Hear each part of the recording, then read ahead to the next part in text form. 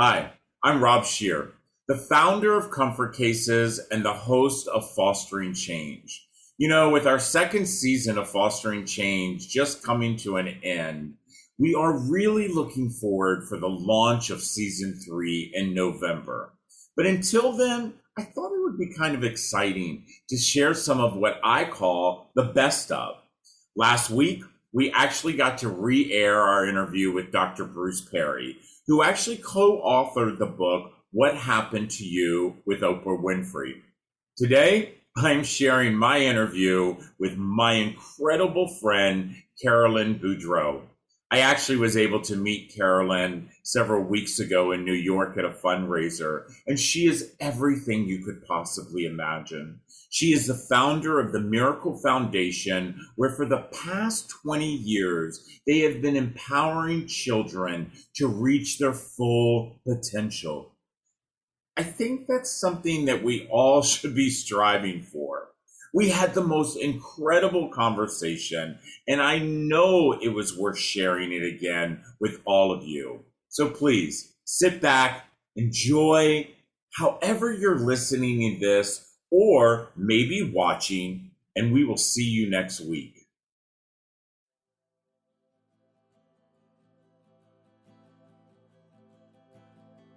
Our foster care system is shattered. And this podcast is about how we as a community can come together to bring about change.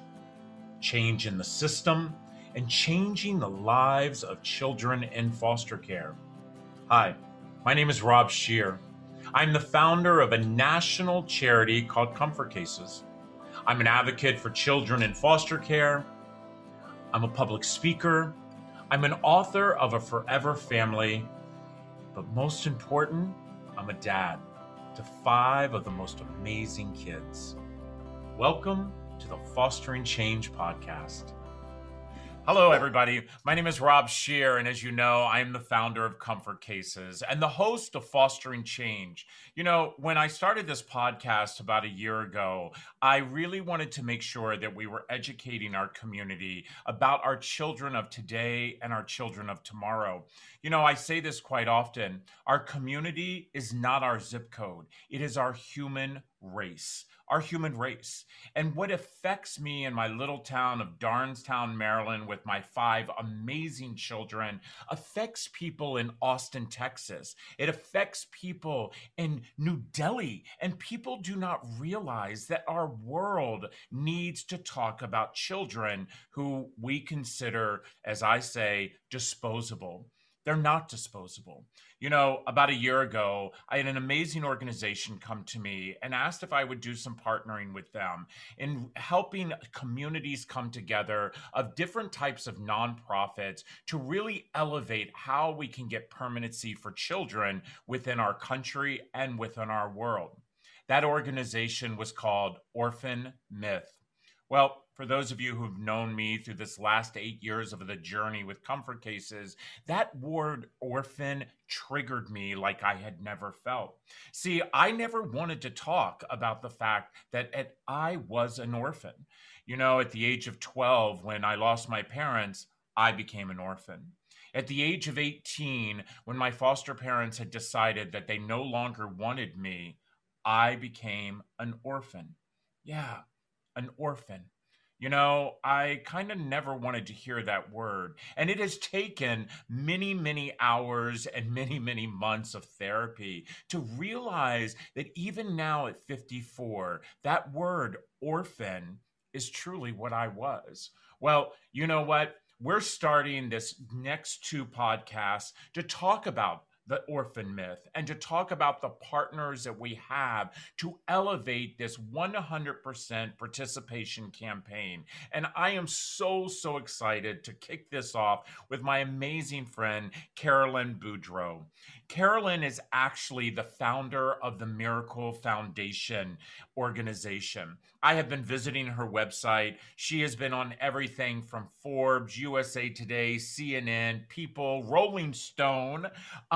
But what I've really found out is that she has a passion, an absolute passion to make sure that every single child knows that they are loved. and that they deserve a permanent foundation. So please welcome my amazing friend, Caroline Boudreau. Caroline, you're coming Hi. on. Hello. Hi. Thanks So for having me, Ron. Oh, you're very, very welcome. I'm the one that's absolutely humbled that you actually are here, and I'm so, so excited to talk about the work that you're doing and how, we can make a stronger platform. When I started out in the nonprofit arena, I mean, by the way, you've been doing this for 21 years. I actually am a banker by trade. I've been a banker for 27 years, and 8 years ago, I fell into this nonprofit world. But one thing I have found out is that not many organizations work together. And I think that we need to work together to be stronger. So I would love, first of all, for our audience to hear exactly what is the Miracle Foundation and what a mark you have been making around the world. Yeah, so I totally agree with you about starting to work together, people working together. We used to be able to depend on churches, we used to be able to depend on government, we used to be able to depend on the market. None of those things are really doing what we need them to do anymore. And so it's the only way for us to really get a family for every child, get kids forever families, is for like-minded actors to act. So we're so glad to be working with you and the people at the Orphan Myth. The Orphan Myth is just a consortium of organizations who've agreed to work together. It's just a beautiful thing.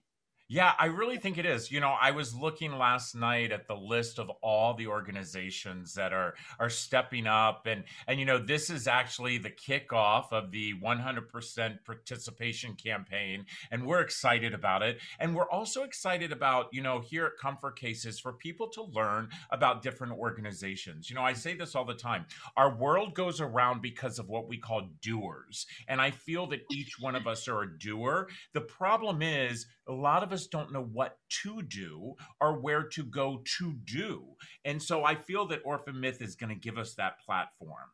Absolutely. And I know exactly what you're thinking about that, about not really knowing what to do or how to really get involved. So, I used to be in television. So I started a TV station with a couple of my friends. They were engineers. They literally wired the satellite for this TV station. And then I did the back office of the sales. And we built this small little TV station. We had like 6 viewers in Austin. And then it got sold to a big TV station back in the 90s. And so then it ultimately got sold again. And so it kind of got more and more corporate. And I was making a lot of money, but I was thinking, wow, what is this all about? Is this really what life is all about? And so, like you do in Austin, Texas, I went to happy hour with my friend. We got a couple margaritas and we cooked up this plan to take a trip around the world for a year to chase summer. We just wanted to visit different places around the world. And so spread this world map on the floor. We started picking the countries we were going to see.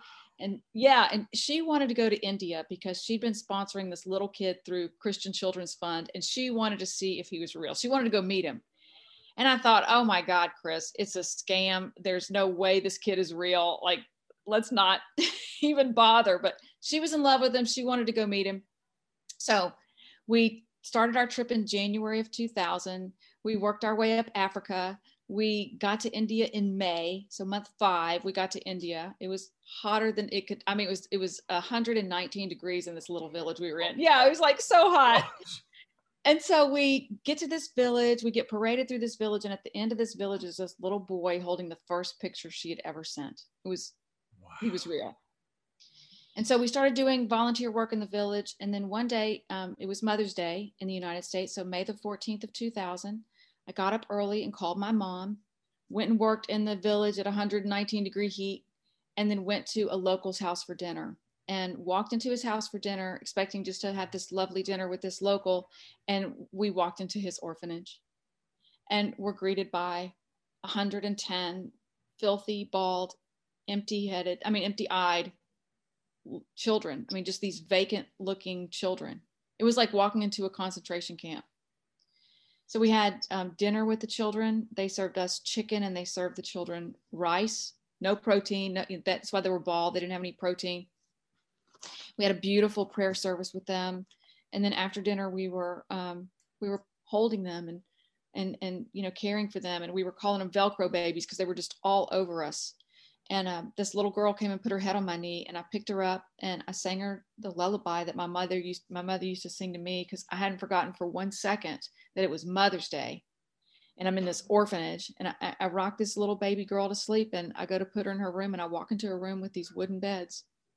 And Rob, the minute I put that hungry, orphaned baby on a wooden bed, I just thought,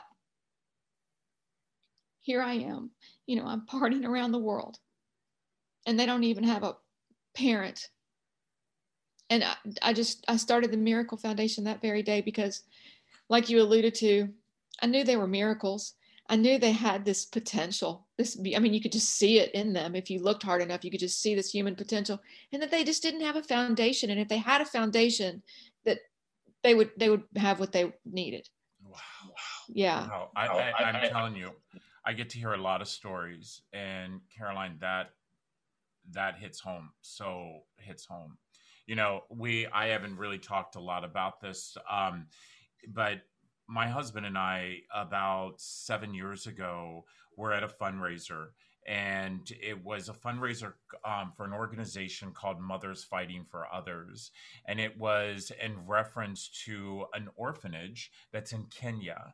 That is that Rocky? Yes. I know Rocky. Yes, I know Rocky. Yeah. That is so crazy. So we went to this fundraiser. Rocky had invited us, and she's awesome. We love her. She's a rock star. Rocky is a rock star. Yeah. And I didn't know what to expect. I just knew that I was going there. I was going to bid on some auction items and help my friend with this amazing organization. And there on the screen was a picture of a young girl. And I looked at my husband and I said, we have to sponsor her. And Reese was like, at that time, we only had 4 kids. He's like, we have 4 other kids. And I said, but she's in this orphanage in Kenya. She has no parents. She needs, and as we know, girls, especially at a certain age, education is out. And, so we started sponsoring Jessica, and we started sending pictures, and I will say Jessica just turned 21. She has graduated from high school. She is going to the university. Her dad and I have paid for her trip the entire way. And last week she sends me a call on the WhatsApp app, and she says, Dad, she says, I found this new apartment, and she says, and it's going to be really safe. And the best part is my sister can come out of the orphanage and live with me. And will you and Dad help me? Carolyn, it's what you just said. It's building a foundation. And of course, my husband and I said, of course. And, she's in her last year at the university, but you said it. I mean, you look in these kids' eyes, and people say to me all the time, well, there's 120,000 kids in the United States that need us. Why are you sending your money to Kenya? Because every child matters. Yeah. Every child matters. When people realize that every child is our future for tomorrow, every child, it doesn't matter where they're laying their head. What we have to make sure is that they have a place to lay their head. Yeah, I know. I call it OPCs, Rob. It's, other people's children. Other people's children. It's fine if other people's children are in foster care. It's fine if other people's children are in orphanage care. But we would never let that happen to our children. So until we start treating all children like our children, as long as they're other people's children, we're not going to. But when, you said that she calls you Dad, right? We have to take on every child. They deserve that. Yeah. That's what they long for. Yeah, and you're right. And they're not other people's children. And I can't. They're not. I remind people all the time. We're going to figure that out. Yeah, they don't belong to you. They don't belong to me. They belong to us. To us. Yeah. And especially here in our country. And we're so lucky. Oh. We're so lucky. We're so lucky to have them. What an honor. Every child's a blessing. We all know that. Child. And by the way, that myth, again, we talk about myth, the orphan myth, here in the United States, I remind people all the time is that we still have orphanages here in the United States. We just don't call them that any longer. They're called group homes. They're called institutions. Yep. They're all of these other names, and they're foster homes. They're no different than an orphanage, and we here in the United States, for some reason, think that because we've taken taken that word out of our vocabulary that it doesn't exist. But my friend, it does. Yeah. Yeah. You know, it really does. Listen, everybody, we're going to take a quick break here. We have so much more to talk about. You know, I say to each and every one of you, it's all about education, education, education. And what you need to do is educate yourself on the Miracle Foundation organization.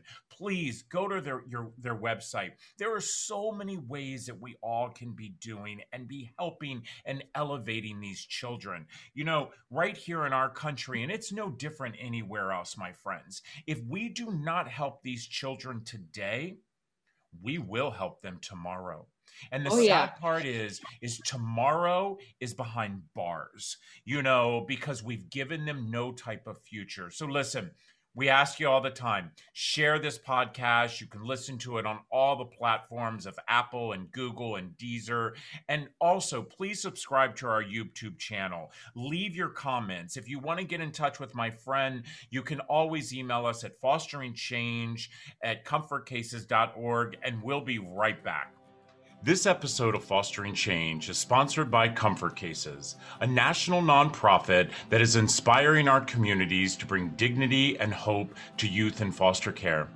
You know, for just $10 a month, you can support the Comfort Cases mission to eliminate trash bags from the foster care system.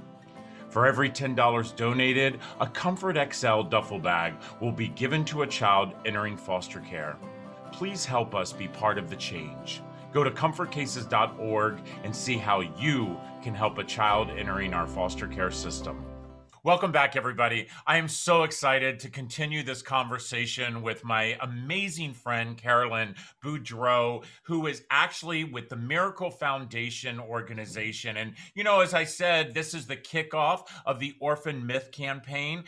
Please make sure that you visit orphanmyth.org. It is 100% participation campaign. We've done these campaigns with other type of organizations, but I will tell you, the thing about this one is it brings like-minded people together who can truly bring about change. And that's exactly what we want to do. Isn't that right, my friend? That's right. That's right. It's going to take a lot of us. You know, nothing's heavy if everyone lifts. And so we're all lifting at the same time. It's a powerful thing. You know, I always would like to know, what do you see our future when it comes to this? When it comes to the kids who are our leaders of tomorrow, by the way, what do you see the path that we're going? Oh, I love that question. So let me just kind of take you one step back to get one step forward. So, you know, I went to the orphanage. I thought it was horrible. I started going to a bunch of different orphanages around India. I visited many, many orphanages. And I started realizing, like, where are the processes? The reason we were successful at our little TV station was because I would sell into franchises. So I would sell to one person who owned, you know, 40 McDonald's. So, and I would see that these McDonald's all had an operational model. So we started going into existing orphanages and raising the standard of care by giving them an operational model, because they all needed education. They all needed healthcare. They all needed house mothers. They all needed life skills. They all needed, you know, they all needed the same thing. So we operationalized all that. And we started, they all needed the same chart of accounts. So we went into these 300 orphanages, raised the standards of care. It was all metrics based. We could see exactly how much height and weight every kid gained, you know, how, you know, all that. So it's a really powerful thing. So 300 orphanages, 15,000 children. It was just amazing. It scaled, you know, very difficult to scale in the nonprofit world. And in 2016, we went on a listening tour. We started listening to the children. We started talking to them, and I realized, oh my gosh, that not one of them wants to be there. As good as these orphanages are, some of the best orphanages in the world, they do not want to be there. Same with our foster people in foster. They do not want to be there. They want to be with a family. They want to look like everybody else. They want their decisions. They want to make decisions for themselves. They don't want to be jerked out of one home and into another. They want to be a part of the decision-making process of their life. And so, we started getting children reintegrated with their families. So we would find kin, you know, these people would never, that, you know, their father would die or something. And so they would end up in an orphanage, and no one ever went and talked to the grandmother or the aunt or the cousin or the big sister. No one ever even talked to them. So we started getting them back with their kin. So it was called kinship care, very popular thing. But But so America went from orphanages. We had a lot of orphanages back in the 60s. We went from orphanages to foster care. And we started putting children with strangers without ever looking at chemistry. So we would put an athlete in a musician's home. We'd put an introvert with an extrovert. We never even, it's like we're supposed to live together and I don't even like who you are and what you do. Yeah. So kinship care is really working globally. And I think that's the future.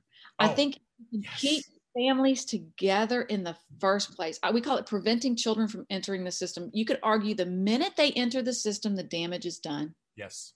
Yep. And where are our resources going? Are our resources going to people that will raise a kid, or are resources going to people that know the child and, that are already part of their family? So I think the future is kinship care. And I think the more we can wrap around families and strengthen families so that they never enter the system in the first place. When I say that, I mean, a social worker is never called. Yes. Yeah. And oh my gosh, you and I are so like-minded, because this is and people get shocked that I say this, especially being a dad of 5 kids from the system. Foster care is not the answer. Okay. No.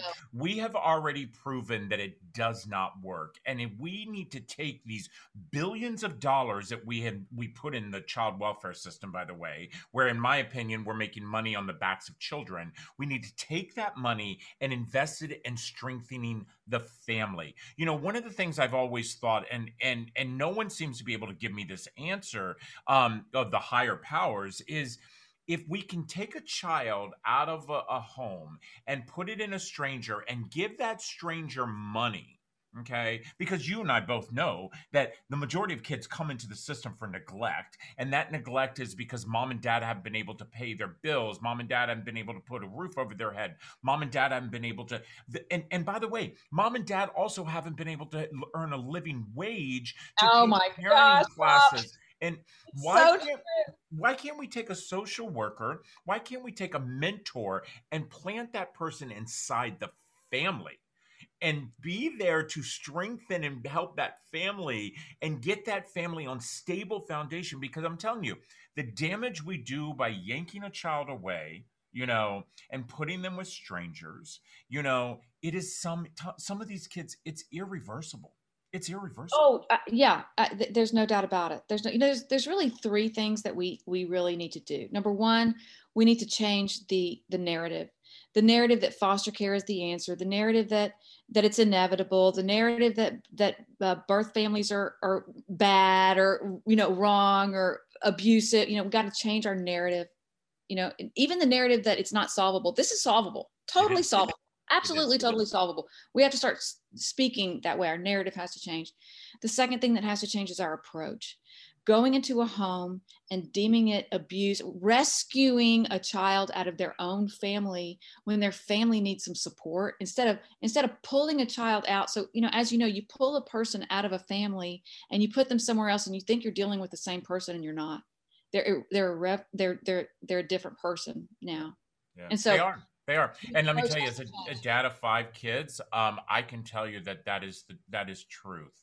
I understand that there are situations where children must be removed. And, I have a son who came into the system with broken ribs, bleeding of the brain, chicken baby syndrome. But I want people to know is that we failed his birth mother because she was 13, and she was in the system.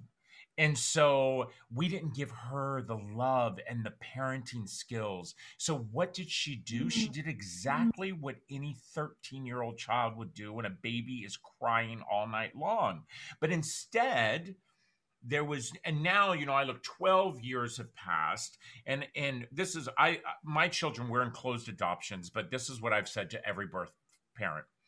Get anger management, go to parenting class, never disrespect their dads, and then come and break bread. Come and enjoy the milestones of these amazing humans. My daughter is 16 years old, and I only have one princess because that's all my heart can take is one girl. But we've started to build a relationship with her biological mother. And I say to her all the time, the door is always open. The phone number will never change. And I think it's making a healthier human. And that's what I think that we need to start doing within this system. Because by the way, we're not going to convince government to get rid of foster care.